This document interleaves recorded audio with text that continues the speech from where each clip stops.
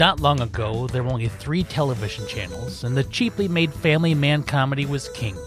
Turning the dial would only give you another glimpse into a suburban nuclear family with a breadwinner husband, a stay-at-home wife, and the occasional talking horse. That is until 1964, when one show dared to take a glimpse into the lives of terrible monsters that lived next door. The Munsters premiered that September, and well, America has yet to recover. The Monster Hunter shuns the millions of hours of original shows that are available at the press of a button to take a look back at a 60-year-old comedy about a Frankenstein monster and his grotesque family. He reaches down, he just grabs her by the butt and lifts her up. Yep. Instead of opening the window, he punches through the window. Which, I mean, this is your damn window, man. By the way, he's trying to catch the raven out of the clock. Oh, is that what he's doing to feed the cat? Yeah. I was very disinterested, to be honest. The Monster Hunters, available every Monday wherever you get your podcasts.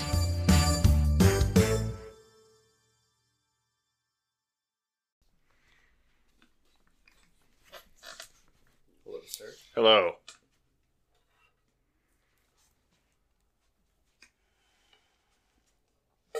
You got everything? Yeah, let's hurry up and record this before I forget any more of this movie. Alright, that's fair.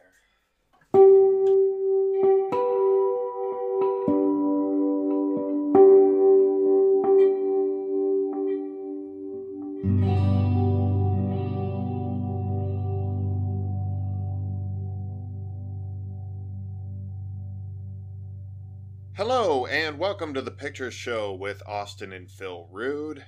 I am Phil Rude. I'm the dad. I'm Austin Rude, and I'm the son, and I just woke up here. I'm not really sure what's going on. Or are we each other, but our memories are weird? I'm just going off the name I found on this weird That's slimy what I go pod. on everything, yeah. My name's Vacuum Cleaner My 3000. name is Toyota Avalon. It's nice to meet you, Toyota. It really is. Yeah, we'll get into that. But what do we do on this show, Oz? I can't remember. It says here on this little placard that we watch movies and then we talk about it. Our show notes are etched on a on a decorative placard. It's imagining instructions next to the microphone. It's all the right? Let me build an image here. That the Voyager. Oh so, yeah, like you know it's they golden they record. yeah, or the picture of like the man and the woman. You know, like the anatomically, it's just like the weird placard they put on there. The like, diagram explaining how to play a record, and anyway, it is that. Yeah. Anyway, we've already off the rails. We've already destroyed this show and everything it stands for.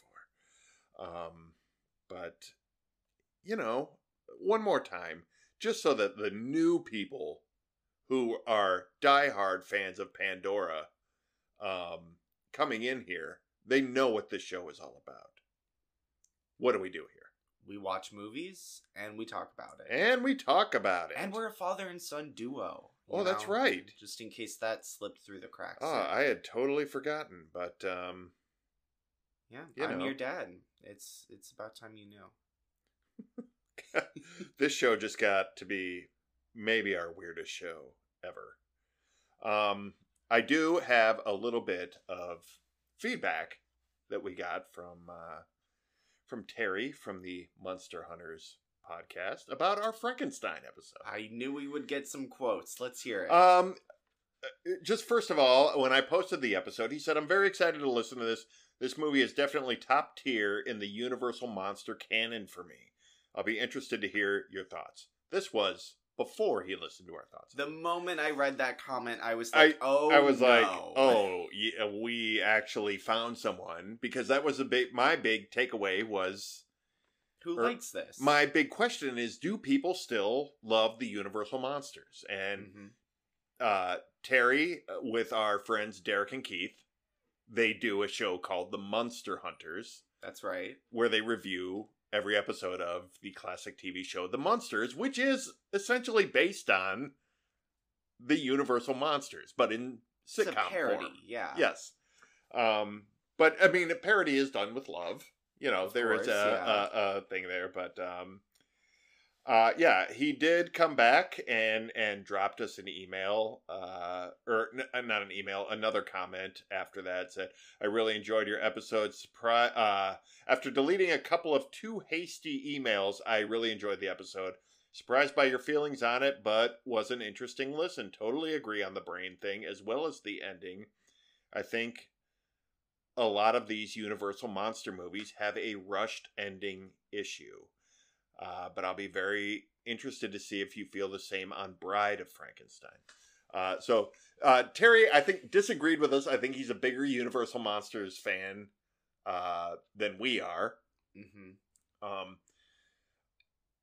But I like that he was like, you know, more or less, your opinions are valid. And it just, you know, I think he also in that shows that like he understands the flaws of these very old movies and is more understanding of them because he knows and appreciates the history. Well, and I think there's that, and I think there's the thing of we all have. A lot of people don't like this term. I don't think there's anything wrong with it. The guilty pleasure movie, the movie that maybe is imperfect, but you like it anyway. Right. You know, I think we all have some version of that where we go, yeah, if somebody points out the flaws in this, I can't argue with it, but for whatever reason, I still like this movie. I accidentally watched an episode of Young Sheldon once, and I didn't hate it, and that's my guilty pleasure. Oh no! Is this confessional? I'm searching for a new co-host. If anyone out there is... I knew I shouldn't admit this. You lured me in. No, look, man. Everybody catches a sitcom they hate, and the sun shines on a dog's ass sometimes, and you'll catch it when there's an actual funny joke. It doesn't mean you like the show. It means something catches you funny. Maybe Young Sheldon is a great show. I don't know. That kid is also on Big Little Lies on HBO. Yeah. And that show is amazing. That show's really cool. Good. But no, I think Terry answered the big question I have is, do modern audiences still actually like the Universal Monster movies, or have the monsters themselves just come forward and we don't have the context of where they come from? And Terry's kind of showing like, no, there's an audience of people who really enjoy these movies, whether we grew up, you know, I'm sure some people were introduced to them at a younger age. Some people have gone back like we're doing and have watched them. Like I've watched Dracula. I've watched The Wolfman. Mm-hmm. I've seen The Creature from the Black Lagoon. Most of these I have gone and kind of looked at just in the interest of like wanting some film history and going like, these are historically important, I should watch them. Yeah, let me understand where all this stuff comes from. Some of them are better than others. Some of them really, like Frankenstein, I look at and I go, I don't get why this movie has endured, other than like the imagery of it, but apparently like there is still a big fan base for this out here. I think that's cool though. So thanks a lot, Terry, for reaching out to us and for commenting and letting us know, like, yeah, like there's legit fans of the Universal Monsters. The original movie's still out there. And whether this movie was for us or not, I think that's cool. You know, I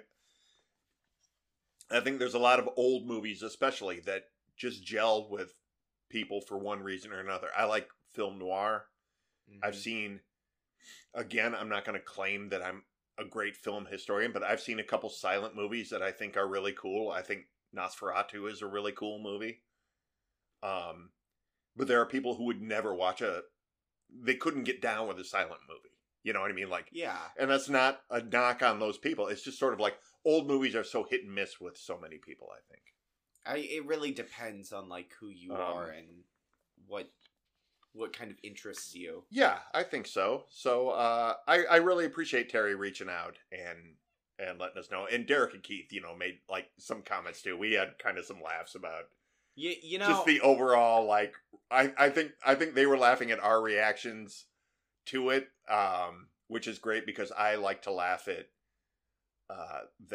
especially Derek's reaction to the Munsters. Like, if you listen to their show, Derek is always just sort of like very bothered with having to watch the Munsters because it is such dated comedy and it's a little nonsensical and kind of dumb, but also it's really fun to just hear his reactions to it. It's very good.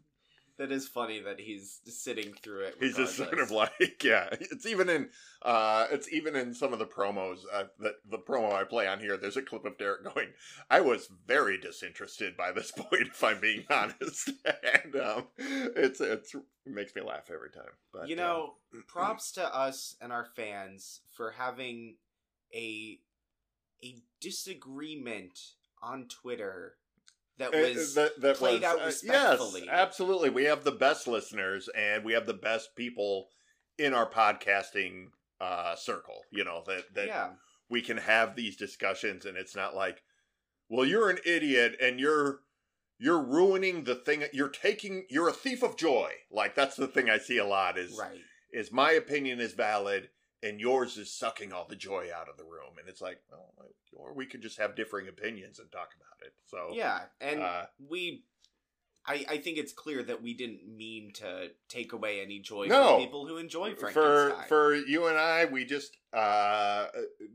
did not get into that movie, and this is where we voice our opinions about whether we like a movie or whether we watched Pandorum this week.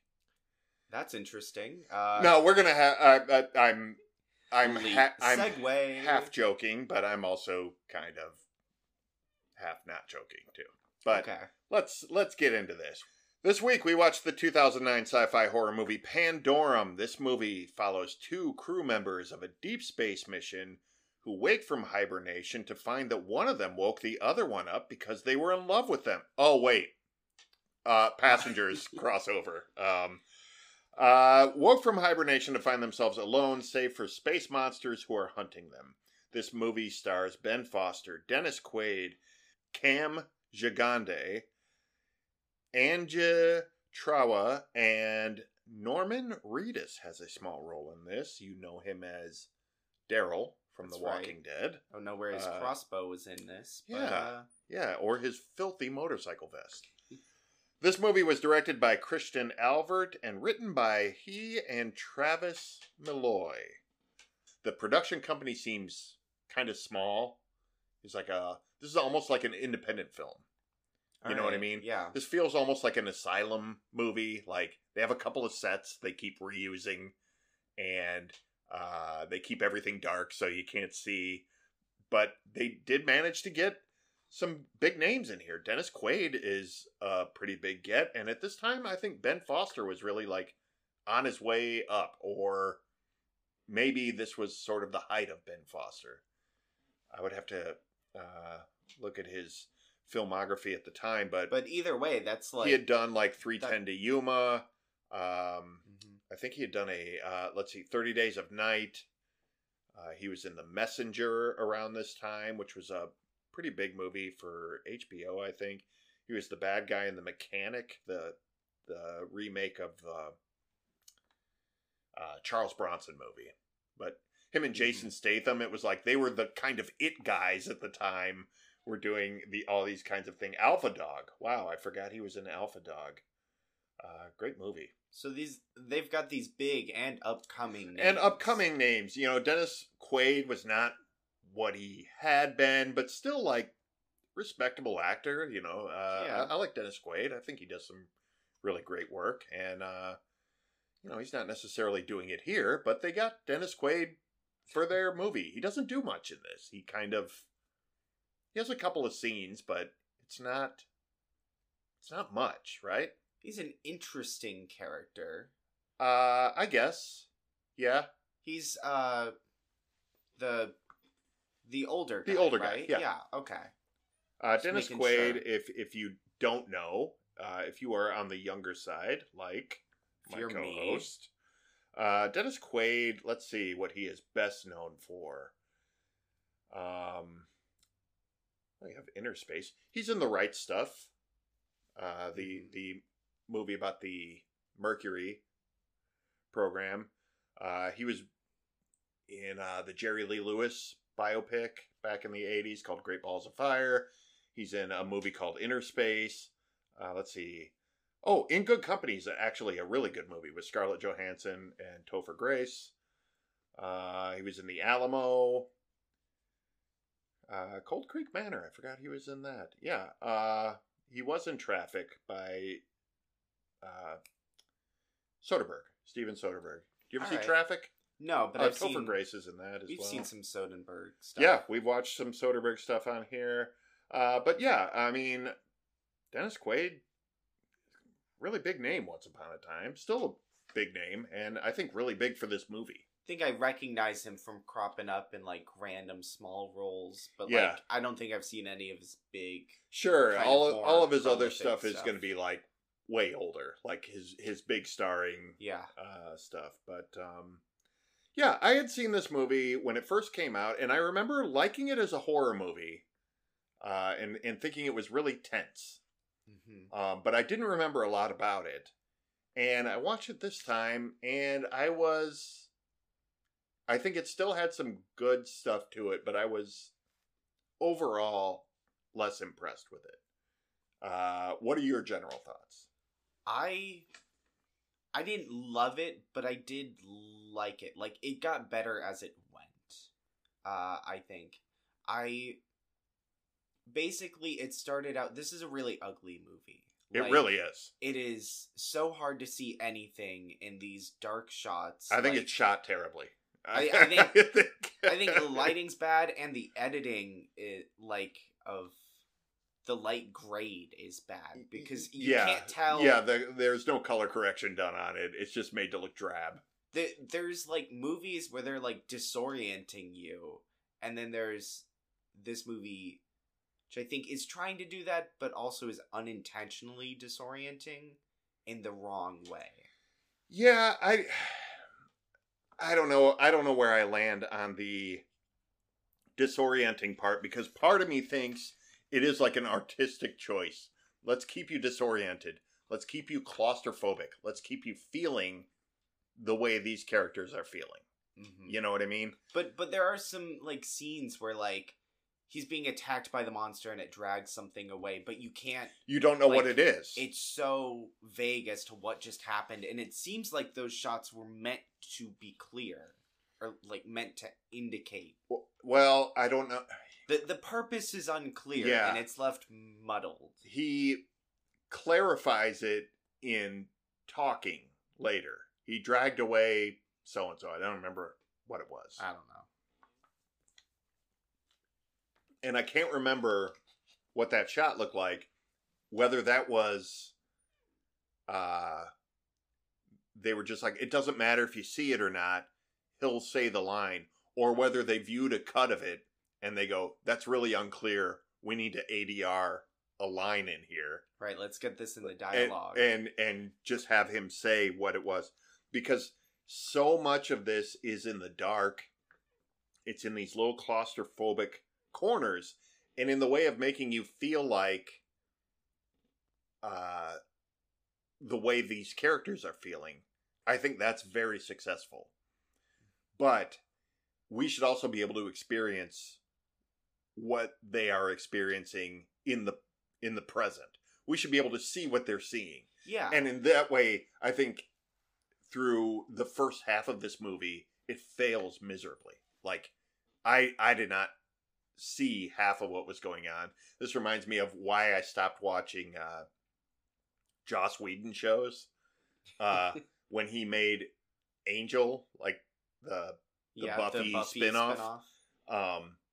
Like, after most of a season, I was like, dude, they just don't have any lights on this set. It was just so dark. Well, they forgot to pay the bill. It was supposed to be like this dark, moody piece, but you just couldn't see anything. And I was like, yeah, I'm out. I'm out of this. Whatever this thing is, it's failing terribly. That's my one criticism of Peter Capaldi's era of Doctor Who is he's meant to be this brooding kind of character, but like they just turned all the lights. They darkened it off. too much. I'm like, you know. Well, it's really funny because I was watching the original Halloween last night and thinking about like so much of this is shot at night. And in 1978, John Carpenter, I think, had made one movie, maybe two. And shooting at night is hard. And he shot at night and made everything clear. Yeah. You know what I mean? Like he shot darkened sets, a shot that is in the dark, in a dark house at night. The set is never as dark as what comes across. You know what I mean? Yeah. So it's like you really have to know like how to do it. And I'm like, this guy who is kind of barely out of film school on his first like big feature knew how to do this. And I'm watching this and I'm like,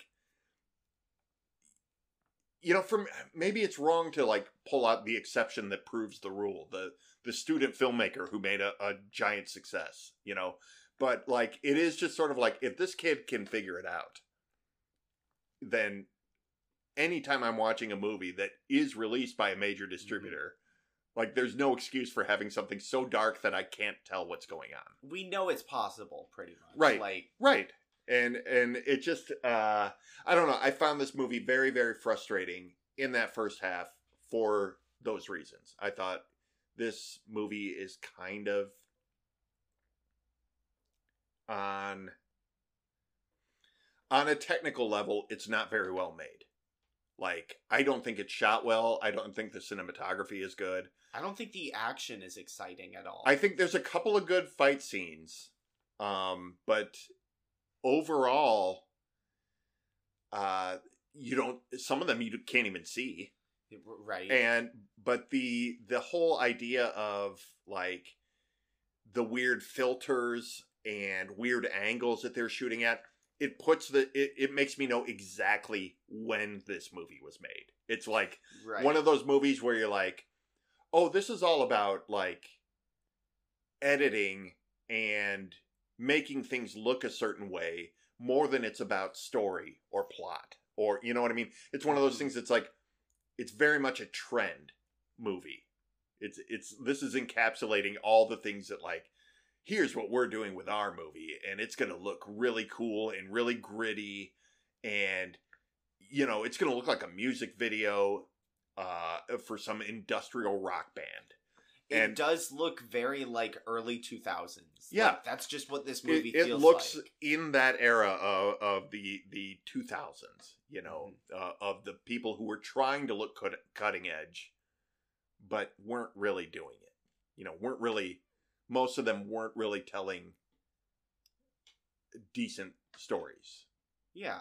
You know, and I think this is a decent story. I think there's a core of a good story here, but I think they fumble the ball a lot. I think the script is much better than what's shown like on the film. Yeah, I don't know. I think if they had kept it simpler, the idea of the monsters on the spaceship, the idea of, you know, mutations, the idea of, how long have we been asleep? And then the idea of like space madness. They're all very interesting, but I feel like this movie is trying to do too much. And it's putting some weird twists in there where by the time we get to the very end twist, like the big reveal. Yeah, it's like, what is all this other stuff of like thinking I'm another person, thinking I'm this person, but I'm really this person. Oh, I found the lieutenant's wife. I remember her. And then just sort of letting that go to, you know, and it's like, what are we doing here? I didn't even realize that was the lieutenant's wife. There was something where he said, oh, this is the lieutenant's wife. They found like her pod. Yeah, I remember them finding a girl. I just didn't make the connection. I don't know what the connection was because I don't know that they ever made it. I think maybe that felt like a a storyline in the script that never got filmed or got edited out, but that part remained. There's just so much unnecessary. It feels like seasons 2 and on of Westworld, where they're like, we're going to make sure no one guesses the twist because we're going to throw so much other shit in their path that has nothing to do with it, that they'll never get it. And it's like, no, we never will.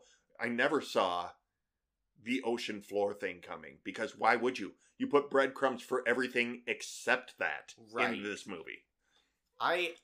Okay, speaking of the twist, though, I did like that. I liked it. I liked it a lot.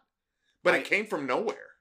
Yeah, I think I figured it out when he was, like, when the young kid showed up and he's, like, talking to him and they're talking about the space madness, and going back and forth. I was like, oh, he's not really there. He's alone. And then later they revealed that it's the same person. Right. And he's wrestling with himself. But, and he wasn't the lieutenant on the bridge. He was the kid on the bridge. Right. Who, like, set this whole thing off because they found out, I guess, everyone on Earth died. Yeah, right. Everyone on Earth was dead, and they were the last of humanity, which, again, on its own, I think is very interesting. But not fully explored. Exactly. I feel like so much of this was just a half-baked movie. And I think that's kind of a shame, because there's a lot of potential here. Yeah, I don't know. I'm conflicted because I like the parts of the movie. I really, as disorienting as, like, the filming of the first act kind of is, I did really like the concept of waking up on a ship and you have no idea what's going on. You don't remember your mission. You don't remember... Right. Like, it's slowly coming back to them, all these details. I thought that was a really cool way to do it. Well, it harkens to the Alien movies and Prometheus, everything in that world. Like, when they come out of hibernation, they're very, like, they're sick, they're disoriented, they're very groggy. It's not perfect. Right. They're like, yeah, this would be very hard on your body. And, it's not quite like Passengers, where they just sort of are, like, up and around in a couple hours. But it also played kind of fast and loose with that, because it's like Ben Foster starts remembering things right away, and Dennis Quaid is, like, taking way longer with it. Forever, yeah. Which I know he's has waiting Pandorum, for his cue. But Ben Foster all of a sudden remembers how to reset the nuclear reactor. Like, whoa, that's a pretty intense thing to remember when you don't even know your name or what your mission is or anything like that. I mean, that does seem a little bit like muscle memory from, like... I suppose. I don't know. If you've worked and been trained for years in the same environment, you might remember that. That feels more like a character detail. Like when, I forget, there's a part where the main character says something about the engine, and he's like, oh, I don't know how you know that. You must be an engineer or something. Right. Yeah. Like, just like, he knows this thing because that's his specialty. But what if he just happened to know this trivia thing about the engine? He overheard it on Jeopardy. And they're like, well, you must be an engineer. And they're like, oh, man. Promotion. All of a sudden you have all this responsibility. You don't know what you're doing. Government operation, man. That's how it goes there. Hey, that's NASA. They're trying. What do you think about the DNA of the entire Earth? If we were going to another planet that could support our species, would we have to take every single form of life from Earth? No. We wouldn't have to take every plant, every animal, every single thing. Not only is that a stupid idea... I think it's so dumb. It's stupid how they showed it, okay? Because we have first off, if you're moving planets and there's already life there, You only have to take us. really, I mean, yeah, we could take dogs. I mean, you could we take... can do with dogs. I mean, sure. You wouldn't have to take all dogs, though. No. And you wouldn't...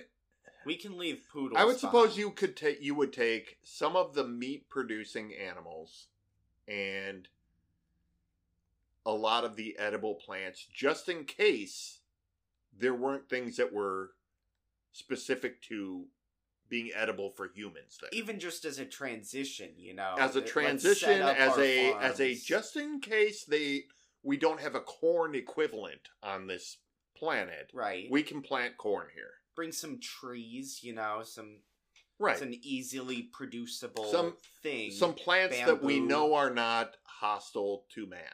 Right, but Yeah. like the idea that pandas. They're gonna take over this entire planet. They're just going to make it Earth. Yeah. Right. Kill all the alien species that live there and just like totally colonize it. A, that's super messed up.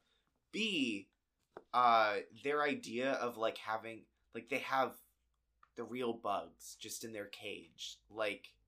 And they're meant to keep those two alive. Right. For however long. No. We would store their DNA sequence on a computer, which is what we do for already. There's a base in Antarctica where they have a catalog of all of the DNA of pretty much every plant species on Earth in case there's a doomsday event. It's all there. Or in case we have to send our last baby to another planet where the sun of that planet will actually make him more powerful, and then he becomes their savior. We all know this to be true. He becomes Space Jesus, and he has the little codex. We've read the prophecy. That's right. Superman issue 1. Superman. Whatever happened to the Man of Steel? Yes, that's it. Yeah. But yeah, what a dumb way to do it. Noah's Ark there. That is how they call it, Noah's Ark. This is saving the whole of Earth. And the thing to point out all the time when people are like, Earth is dying, Earth is dying, Earth will never die. Earth will never die, nature will never die. And all of these animals and plant life would, once humans are extinct on Earth, all of that will flourish again. Mm-hmm. All of that will be yes, it will get back to taking care of itself and balancing itself as an actual ecosystem. It will have evolved. Yeah. Everything won't make it. But the idea of oh yeah, the entire Earth will die and it won't support life anymore. I don't think that will ever happen. No species is forever. No planet is forever. I mean, Earth is just we'll crash into the sun. Yeah. Fair, but Earth is just a form that matter has taken for a temporary time, and that's the same with any species. Well, it just happens to be at the right proximity to the sun. Yeah. That's the only reason that we have life here.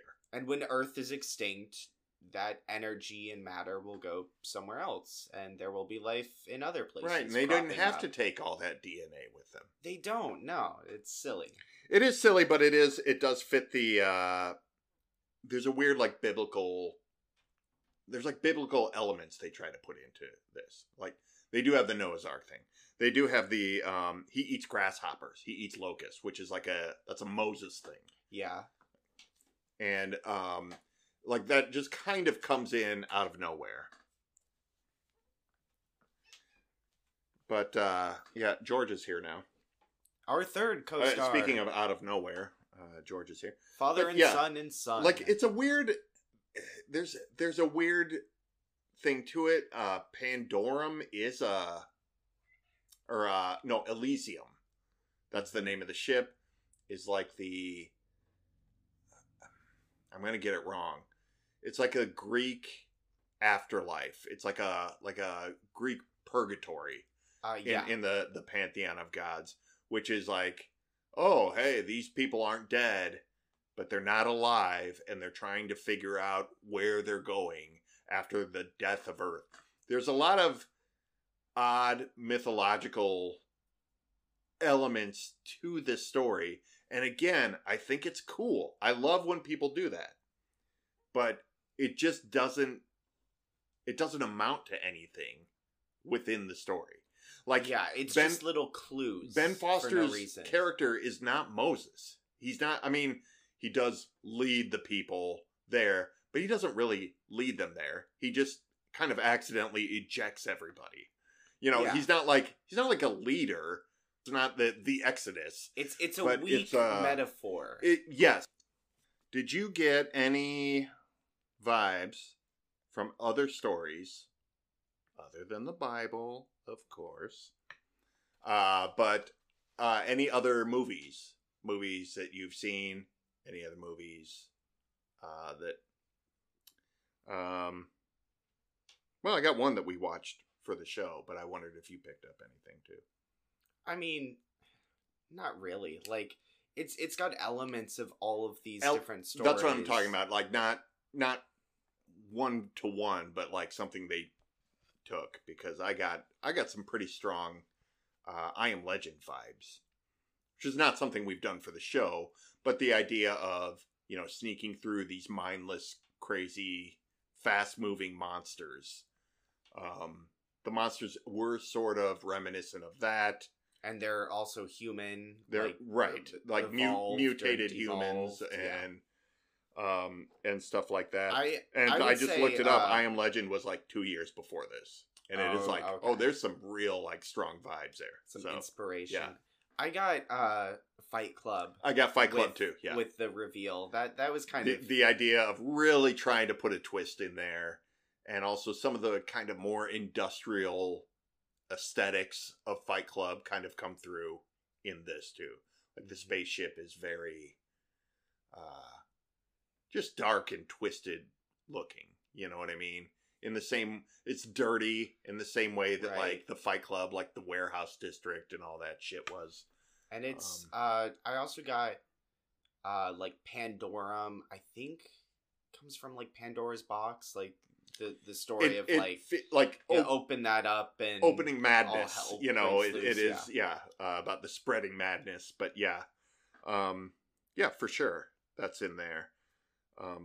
But also Fight Club with the reveal that he and the kid are the same person, right? You at war with each other. Yes, it's a very like you just see we'll be generous and call it influence of these other things that doesn't quite come together in the cohesive way that I think they wanted it to. Yeah. What else did you have? On that? Yeah, on like just what else you think might influence it.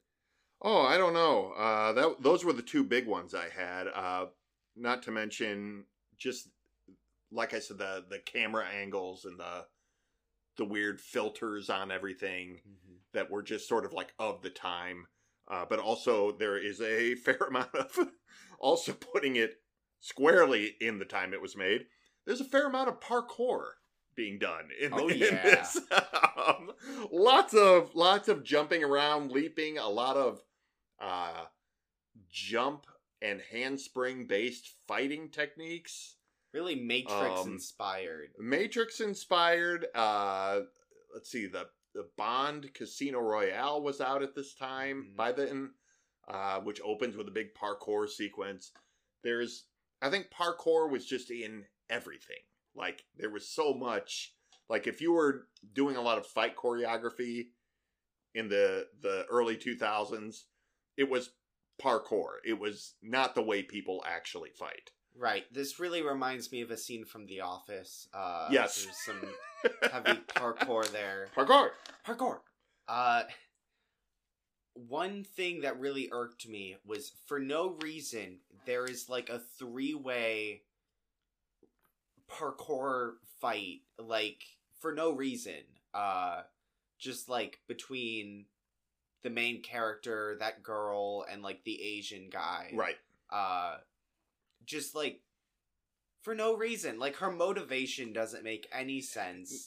She just attacks people. Like, nobody's motivation for anything made any sense. It's so convoluted, especially in that scene. Everything was just because we need this to happen. I think it was supposed to be we don't trust each other, and then, now we do. So, character growth. But, like, with no actual anything like that. Those two actors, not Ben Foster, but the other two, the woman and the Asian guy, I thought they were cool as fighters. I think parkour is kind of silly, but if that's what your whole movie is made of, when all the fighting is made of, it's like, okay, that's just it's a stylization choice. Yes. And I think it looked cool, and I think they were both good at it, and I think those characters were, I don't want to say they were needed, but they were a good addition to it in the monster movie sense of everything that was going on. Yeah, there's not a whole lot of depth to anything in this. No. But I do kind of like them. I liked the farmer's death. How he, like, manages to take on this big, scary monster, and then he's like, oh, the baby! And, like, he doesn't actually want to kill it. Right. But you knew that was going to bite him in the ass. Yeah. I just have this all comes together at the end when you figure out that they've been asleep for like 1,000 years. Or whatever it was. Around, whatever. But it just becomes like very odd at some point when you realize, like, oh, these mutants have mutated into an entirely different species and formed their own culture, including, like, a culture of being, like,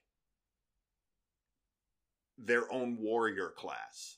Like, they have their own weapons and their own unique fighting style and their own, you know what I mean? Like, there was something where you're like, this doesn't happen in 200 years or whatever it was supposed to be. And that, it doesn't break the movie because it does kind of come full circle, and you go, okay, in 1,000 years, I could see, not the full mutation into a different species, but a culture can rise. A culture can rise and fall in 1,000 years. Yeah. There's also, when they think it's been 8 years in space and he's found a completely decomposed skeleton. Right. Like, that's not an 8-year-old body. Yes, and you're not really...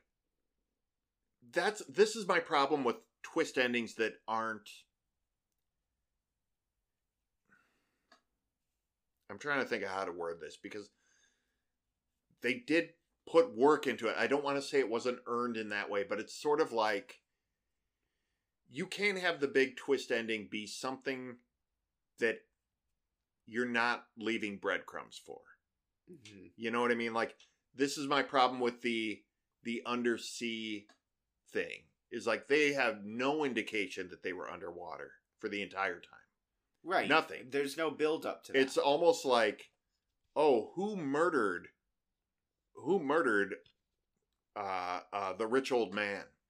And you have, everything's pointing to the 9 characters who all have motivations. And then they go, wait a minute, it was this character who's not been seen or mentioned and nobody knew existed until they just walked in to the scene right now. Dad, you just described the plot of How I Met Your Mother. It's like, from people I've heard who've seen that show. Is that how it ended, with a completely different person than who had been on the show? Well, they have like 4 different people you think might be it, and then in the last season a new character shows up, and that's the mother. That's it? That's really it. Wow. Wow. Interesting. Isn't that terrible? It's almost like they didn't know how to end it, and they just had to make something up right away. That's how this felt as well. Like, mm-hmm. It comes out of nowhere. Like, at some point you have to have them find a hole where something's leaking, water's leaking in, and they go, well, this is the outer wall. How do mm-hmm. At some point you have to have some indication that they're underwater, and this movie like gives none of that. There is a thing of the time where I think it is like the decomposed skeleton, the cultural advance of the mutants, it does sort of like, if you're thinking about it, you go, well, it's been more than 8 years, or the 200 years even, that their whole voyage was supposed to take.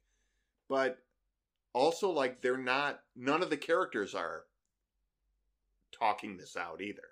Yeah. So you just think it's sloppy writing or something like that. You're not thinking like, oh, this is a twist ending. There's something about the twist endings in this movie that there's too many of them, for one, and none of them really feel earned. Well, because, like, it just comes out of nowhere. Yeah. It's not... A satisfying twist is one that you could have figured out, but you didn't think of in time. You know? Like, there were clues to it, but you didn't piece them together, and then they tell you, and then it's like, oh my gosh, the whole movie they were telling me that. Like, and they don't have that. It's like the character motivations. There are no real motivations for anybody. Mm-hmm. It's just sort of like, at one point, Ben Foster says something about, we need to get to the bridge. We need to contact people on the bridge. And Dennis Quaid goes, well, you're assuming someone's even on the bridge. We don't know. And then like 5 minutes later, Dennis Quaid is going, well, we got to get to the bridge. And it's like, nothing happened to make you change your mind from, we don't know what's going on the bridge, to get control, to, well, we got to get to the bridge so we can tell them what's going. He had completely gone over to the other side. Yeah. With nothing having happened that would make him change his mind. The plot just needed him to want to be motivated for that. And the director pulled him aside in a deleted scene. That's this whole movie. This whole movie feels like there's a bunch of deleted scenes. Yeah. So it's just, I don't know. This is a sloppy movie. We watched it, Saturday? Uh-huh. Today's Wednesday. I'm already forgetting big swaths of this movie. And it's that hyperspace pod that's what I'm saying. As much as they wanted you to feel disoriented, as much as they wanted you to feel claustrophobic, it's like, did they also design this movie to be forgettable so you would know what it's like to have like hazy memories? The genius involved in that. It's so weird. One thing that I wanted to point out that really irked me was the completely pointless like girlfriend subplot where he's like remembering this girl and he's like, oh my gosh, I gotta find her on the ship. Yes. And then halfway through the movie, he just remembers she was never on the ship. And she left me before I left, and that's why I joined the military in the first place. It's such an odd fragment of a story. And it could have been interesting. Well, if it had gone somewhere. Yeah. If it had meant anything. It was just weird backstory, I guess. Or was that the wife that he found, the wife pod that he found? No, that wasn't her. I don't know. I don't know either. Oh, my head hurts. No, it's a really kind of nonsense movie that it's kind of fun. There's kind of a fun monster movie element to it. The very end when he's like on the catwalk, the ladder, climbing over the whole pit of like sleeping mutants. Right, yeah. So he can reset the reactor. Really exciting. More of that. Like, that's what I wanted. The chase, anytime they were chasing them or fighting them, like, that was the fun. It's not very deep, but it's the fun horror movie aspect of this. You know what I mean? Yeah, like, when they pass by all the civilian sleeping pods, and that's, like, the hunting ground, supposedly. Right. Like, people are waking up and then immediately being mauled. That was a cool scene. That was a cool scene, and I don't know, there was a lot of stuff. There was fragments of really cool stuff in here. But, like, they try to build this whole mythology into it. Like, they end up in that weird silo with the guy who's, like... Oh, the cannibal? Yeah, who's like, oh, let me tell you the story of everything. And he's got there's supposed to be, like, cave paintings, and it's just like, what? And it ultimately had nothing to do with anything. Well, it filled in the characters on the backstory. I guess he was just an exposition machine, but like it's also like, how does he know this? Right. Yeah, he's not 1,000 years old. But yeah. I also about him, the way he is completely crazy. He's 100% made up his mind to eat them because this is what he does. And then it's just what he does. And then he's like, "Oh, you need to go fix the ship? Okay, I'm gonna immediately take your word on that, and it's gonna change my whole perspective." And like, there was no way he would have let them loose. Again, motivation for no reason, completely unearned. Mm-hmm. So. Whereas you could have made it really interesting and had those characters have to fight their way out of that situation. You could have. They keep writing them into cool situations and then just having the sloppiest let's get out of this to go to the next set piece. Right. I don't know. That character describes kind of this whole movie. He sort of epitomizes all the problems with this movie. No motivation, telling, not showing anything because it's way too fucking dark through this whole thing. And potential that just is kind of unrealized. This movie's not unwatchable, but it's also like just not memorable, and it's kind of sloppy. Yeah, and that's a sad thing, I think. I think this movie could have been really good. It is an independent movie. I love to see independent movies shine through. But this one I think could have been a lot better. And it's making me realize I'm really dropping the ball on my Halloween picks this year. Frankenstein, I'm disappointing myself. Yeah. I thought it was fine. I think it's fine. I'm not trying to shit talk this and say this is the worst movie I've ever seen. It did do some things very well that we talked about, but I think ultimately this movie kind of let me down. Well, did you know that this movie has like a weird cult following? I'm kind of not surprised. Because I looked it up, and apparently they were meant to make a Pandorum 2.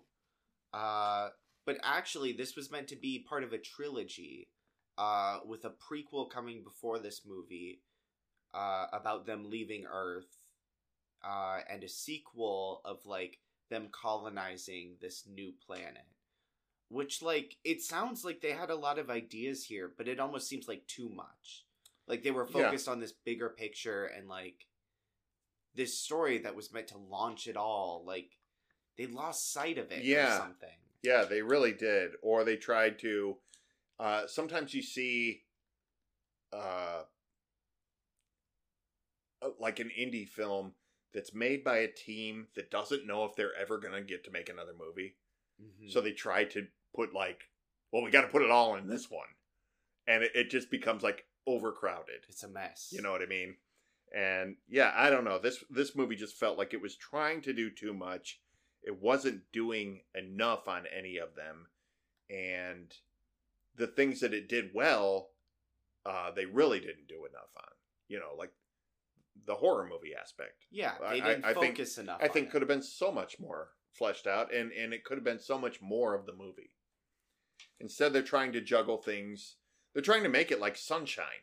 Remember, Sunshine has a lot of moving parts to it. Mm-hmm. And ultimately integrates a horror movie into all those parts almost seamlessly. And it does this really well. And I feel like this movie is trying to do that, but they don't know how all the parts fit together. So it just ends up everything running into each other. Really clunky. Really clunky, yeah. Overall, you could do worse than this movie, but I think you could do a lot better. I'd have a hard time kind of recommending anybody spend time. If you happen across this on a Saturday afternoon, this'll do. But like, it's basically passable. I feel like, you know, it's there. It's not terrible. But there's a reason this movie is largely, I think, forgotten about. It just, it's not because it's an independent movie. It's because I think this movie just didn't impress a lot of people. Cult following, sure, but I Am Legend was on TV last week, and it's like people are still watching that movie. Yeah, it's a TBS weekend movie, sure. And you can say what you want to about that. A lot of people are very dismissive of, oh, it's just some throwaway movie they throw on cable. It's like, yeah, but people still watch it. Like, it still plays on cable because people will watch this movie still. It's still entertaining people. Sure. This, I feel like, just, it doesn't live up to what it's trying to be. Yeah. I don't know. Kind of feels like a first film. Like some of the dialogue is a little silly. It doesn't make a lot of sense, and it feels a little bit forced. That said, I think the actors did as good as they can with it. I said Dennis Quaid wasn't doing great here, and I think what I meant is Dennis Quaid didn't have a lot to work with here. But he was still acting. I think really he was well. still acting when he's talking to his younger self. I think he's really good in those scenes when he's just sort of like stand down and he's really carrying himself. I believe Dennis Quaid is a seasoned military guy when he's in those scenes. Like he's taking charge of the situation, even though he's in over his head. I think Ben Foster is great. And I think Ben Foster never really blew up into not that his career is over. He's probably about my age. He still has a lot of time to do some great stuff. And I think he's done some great stuff. But I think at this time, if you would have asked me, is Ben Foster going to be a huge movie star? I would have been like, hell yeah, he is. Because he was in a lot of stuff and people really liked what he was doing. And that's, I see that a lot. Like there's people who yeah. Oh, you're in everything. You're right. About to be this big star, and then instead Shia LaBeouf is in thing. You know what I mean? Like it's this thing of like, why this guy, but Ben Foster, who should be in everything, is just sort of like, I don't want to say passed over. He's in Hell or High Water, which I just rewatched earlier this year. It's still a damn good movie, and he's really great in it. 3:10 to Yuma. He's amazing in 3:10 to Yuma. Yeah. I think he's a great actor. And I just wish we saw more of him. I think he does really good in this movie for what he's given to do. You know what I mean? Yeah. A lot of times he's just by himself talking into a microphone, or talking into a headset. But you buy it. But it's just sort of like he doesn't have a lot to do, but he's committing to it and he's making choices, and I dig that. I think Ben Foster is really great.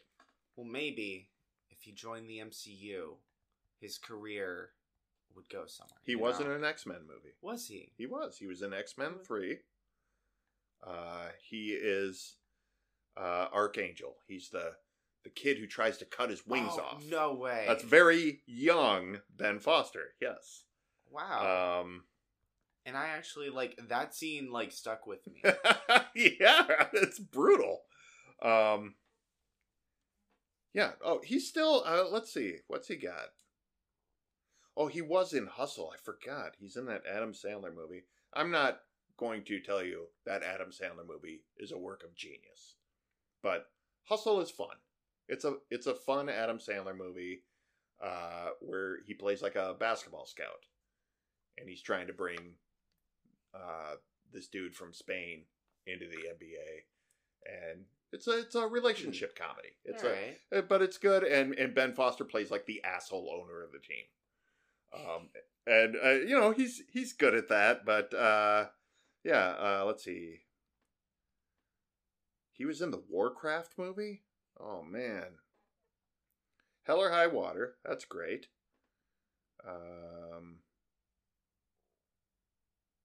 Lone Survivor. Oh, he's in a bunch of stuff I didn't see. I guess maybe I'm to blame. Oh my gosh. That is funny. When he's in a movie called Rampart, and I will recommend the movie Rampart, even though I've not seen it in a long time. It's with Woody Harrelson, and it is about the Rampart scandal of corrupt cops in the Rampart district of L.A. And Woody Harrelson plays like the king corrupt cop, and he is just, it is a brutal, it's a dramatization, but I think it's based on like real cops and the terrible shit they were doing there. Sounds interesting. But yeah, I think I first noticed him in 3:10 to Yuma. Well, probably in X-Men, but I didn't really know who he was. 3:10 to Yuma is still a great movie. Christian Bale and Russell Crowe. Have you seen that? I haven't seen it in a while, but I remember... I've not seen it in a while either, but... You and Lane really liked that movie, yeah. And it was one of those ones that, like, played a while. We kind of had it on rotation for a while. Yeah, I remember, like... I don't remember the plot details, but I remember, like, cool chase scenes, cowboy stuff. Yeah. I liked cowboys as a kid. I was really into, like, Western stuff. I was like, that looks fun. Yeah, you had, you were into horses and... yeah. And all of that. I think that movie was around that time. Yeah. Ben Foster, by the way, just 5 years younger than me. So plenty of time to, have a great second act of his career. Not that he doesn't have a career. Not that he's not, like, critically lauded. I'm just saying, like, I think if you asked a lot of people, do you know who Ben Foster is? They'd be like, no.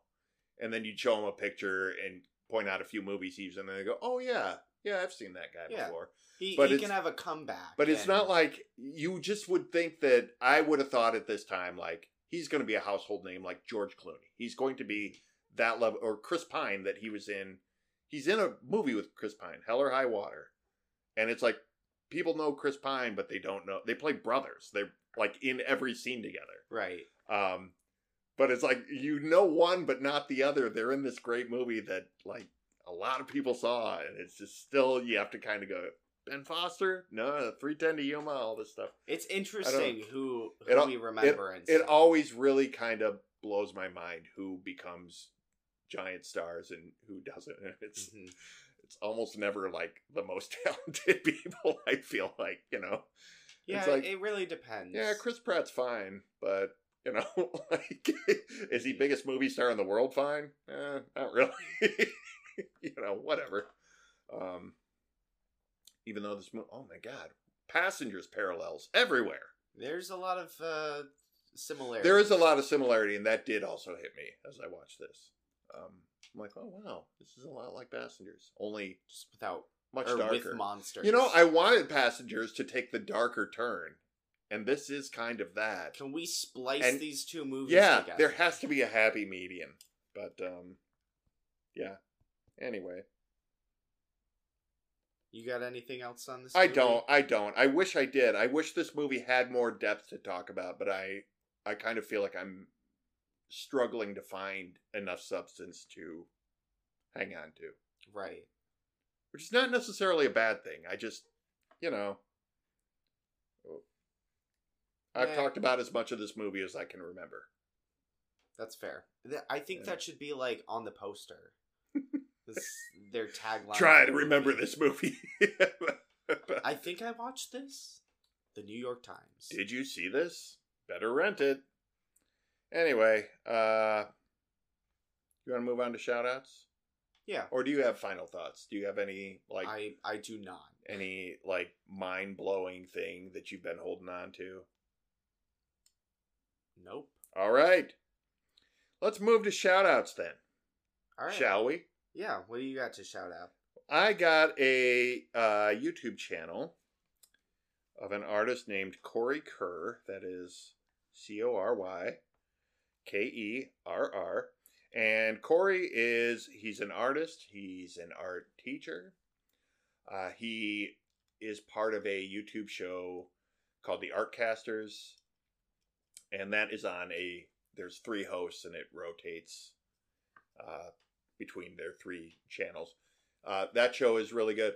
But Corey is also doing a series of YouTube videos where, it's him drawing. And Corey's a great artist, by the way. I'm not trying to skate over that, but his YouTube content I am finding really interesting. He's doing these short videos just talking about kind of the value of unplugging from social media. And Corey still uses social media, but he's just kind of I think at the end of the day, he's sort of making a case that the tech companies that run these social media sites do not have your best interest in mind. That we are products for them. He's saying a lot of things that I agree with. Mm-hmm. He's saying them much smarter than I do. That, you know, they are trying to manipulate you. They are trying to control you. I'm not wearing a tinfoil hat as I say this, and Corey doesn't either. This is just the truth of what big tech is.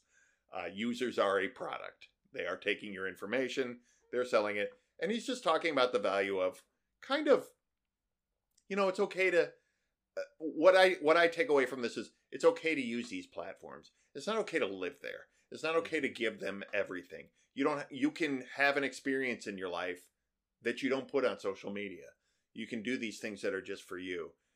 His latest one is about just sort of the value of like unplugging and waking up parts of your mind that have, you know, kind of atrophied a little bit.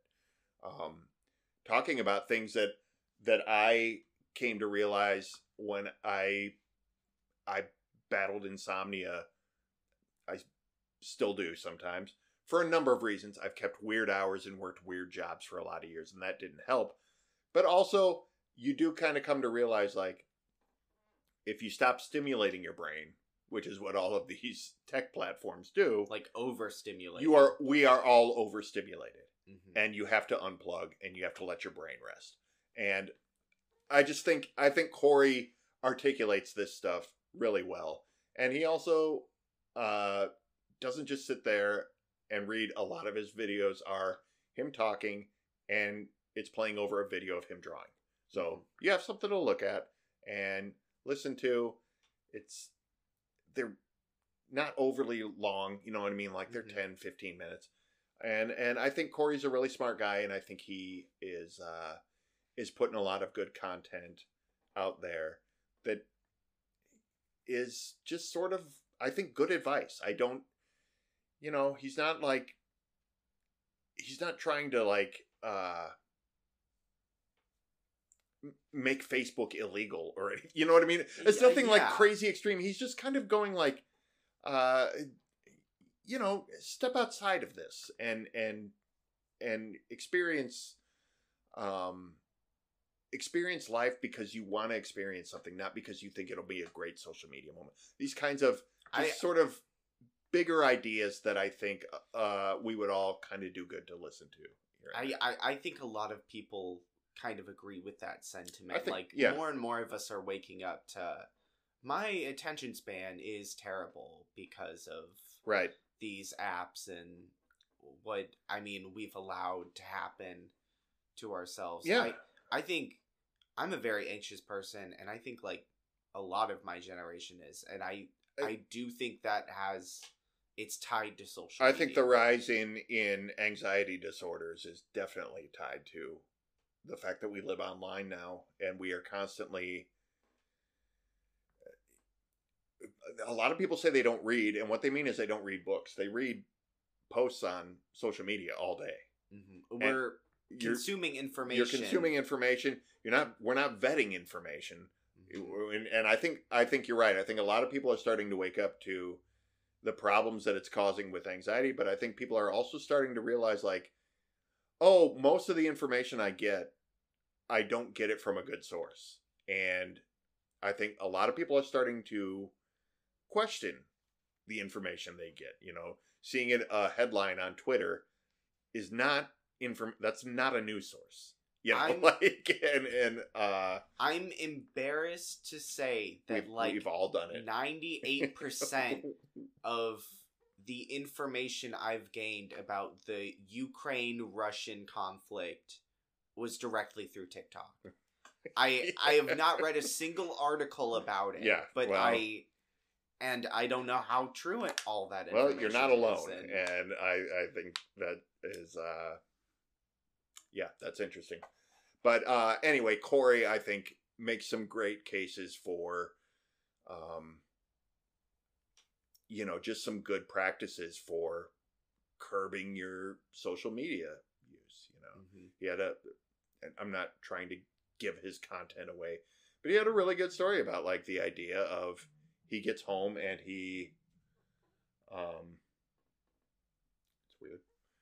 he gets home and he puts his phone away until his kids go to bed because he wants to be able to give his full attention to his kids. You know what I mean? That's really nice. I'm hearing a lot of things like that. I did see a social media post of a child psychologist who wrote down things that their clients have said. And there are things like, I wish my mom cared about me as much as she cares about her phone. And things like this that kids say. And, it was one of those things where I go, I wish people had told me things. I wish I had heard Corey say, put your phone away until your kids go to bed. I wish I had read posts like that before I was a father. And I think I probably would have been a more attentive father when you guys were growing up. It's one of those things where you just go, you're right. That is taking away from like what's important. I'm not going to go on a soapbox rant and just verbatim recite Corey's mission statement here. But I think Corey's videos are really worth a look, partly for the art and partly because I think he's talking about some really great stuff. And I think that's a great And Corey's message. he's a really good guy too. And he's always been super friendly to me. He's really worth a look and a listen to what he's saying. Yeah. That's awesome. Anyway, what do you got? Also, that doesn't apply to this podcast. You should definitely keep downloading this podcast. And that's right. That's right. Yeah. Please consume all of our content, no one else's. What do you got, Oz? I wanted to shout out. All right, so there is a band called the 1975. I've heard of them. A lot of people I've heard them. have. But one thing that I find super interesting about them is every single album that they put out, and they've put out 5 or 6 now, has a self-titled song. So they've written 6 songs titled the 1975. And the kind of lead of the band, I can't remember his name, but he has explained in an interview that he basically it's like the last song he writes for every album, and it just kind of like explains where they're at musically. Okay. And so I found a playlist on Spotify that lays out all of the 1975 songs that are titled 1975. It's confusing, but all of them are different songs, and I really like hearing the difference between them. Because I kind of chart their evolution as a band a little bit. Yeah, some of them are a little more sad. Some of them are a little more pop song. They just put out an album called Being Funny in a Foreign Language. And that one is a little more, think like Inside by Bo Burnham. Not like musically, but like the content of the lyrics is like a little more nihilistic. Okay. Kind of. And so this new 1975 song is a little more nihilistic. It's a little darker. And I really like seeing the difference between as they evolve. It's kind of like their signature on each album. There's a not to promote Spotify because I do use Spotify, but I think they're not a super ethical music platform. That's fair. But like if you go to a band's page and they have like their top 10 tracks, this doesn't always happen because some bands have all their biggest songs come from like one era. But like it is interesting when you go to a band's page and it's spread out through like a whole career, and you can kind of see the different eras of that band where they were, right, like at different how their times. sound changes, and I think that's what's great about bands that are around for a long time, especially bands like that aren't necessarily like the big, they have these smash hits, you know what I mean? Like, you go see like the Rolling Stones, you're just gonna hear like the top rolling, it's a jukebox tour. But like Wilco, I like Wilco, the band. But I like early Wilco, you know what I mean? But there's definitely, they've changed so much. And they're really cool. Like you can watch a full 2-hour Wilco concert on YouTube. Just go watch it, and you'll see this huge variety of music in that 2 hours, because they're playing stuff from all different eras, and all of it's good. But I really like when they were more of like an alt country band. So like their first 3 or 4 albums, you know what I mean? That for me is like my favorite parts. But I can also listen to Wilco later on. But the bands that are around for a long time, and you can see the cross section of like where they are at certain times in their career, and you can kind of go like, I don't like this stuff as much. The stuff when they were touring with Radiohead is okay, but I really like this era. Yeah. Or different times in your life, like I like Springsteen. Like I love Born in the USA. I love the Born in the USA album. It's great. It's one of my favorites. But as I've got older, some of his other stuff like Tunnel of Love and Nebraska, like his sort of middle stuff that wasn't as commercially successful, but was also like much smarter and like more mature. And I really did grow to appreciate a different. And there's other bands that I'm kind of like that, where I'm like, oh, actually, I've kind of grown into this era a little bit more now.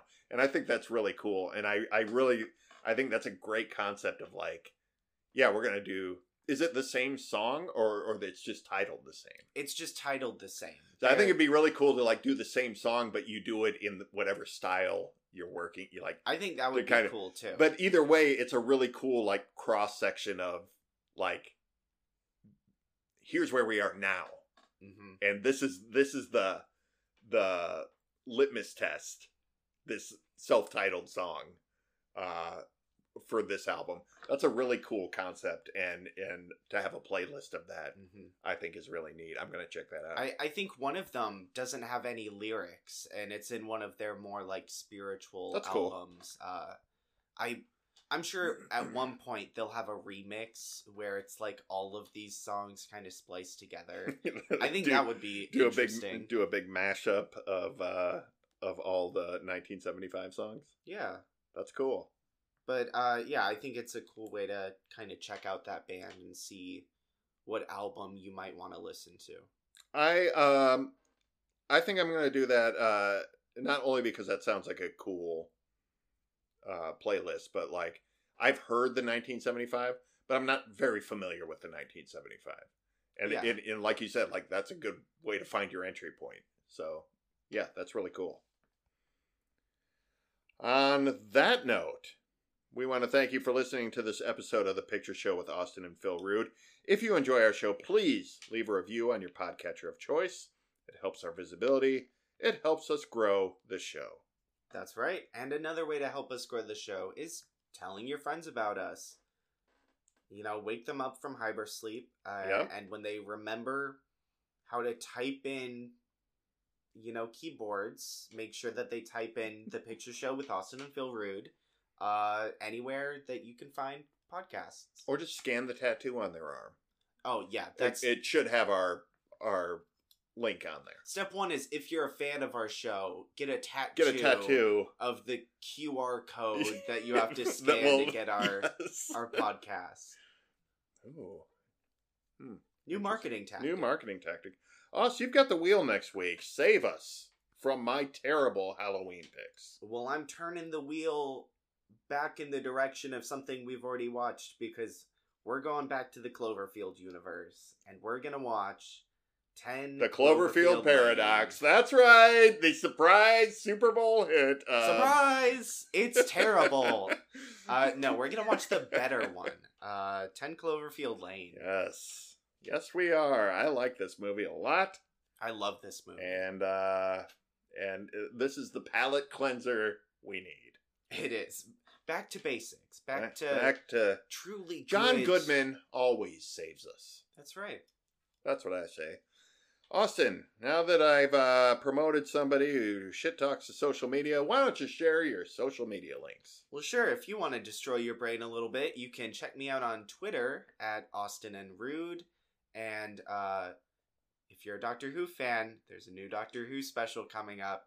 Jodie Whittaker's regenerating. It's very exciting. So check out my thoughts on that at The Who Review. Just type that into Twitter. You'll find me. And enjoy. All right. I'm at Phil Rude on Twitter, at PhilRude75 on Instagram, and ko-fi.com/PhilRude. Austin, do you want to read the credits? I sure do, and it says right here on the placard, we did it all ourselves. There you have it. The placard does not lie. We'll see you next time on The Picture Show. See ya.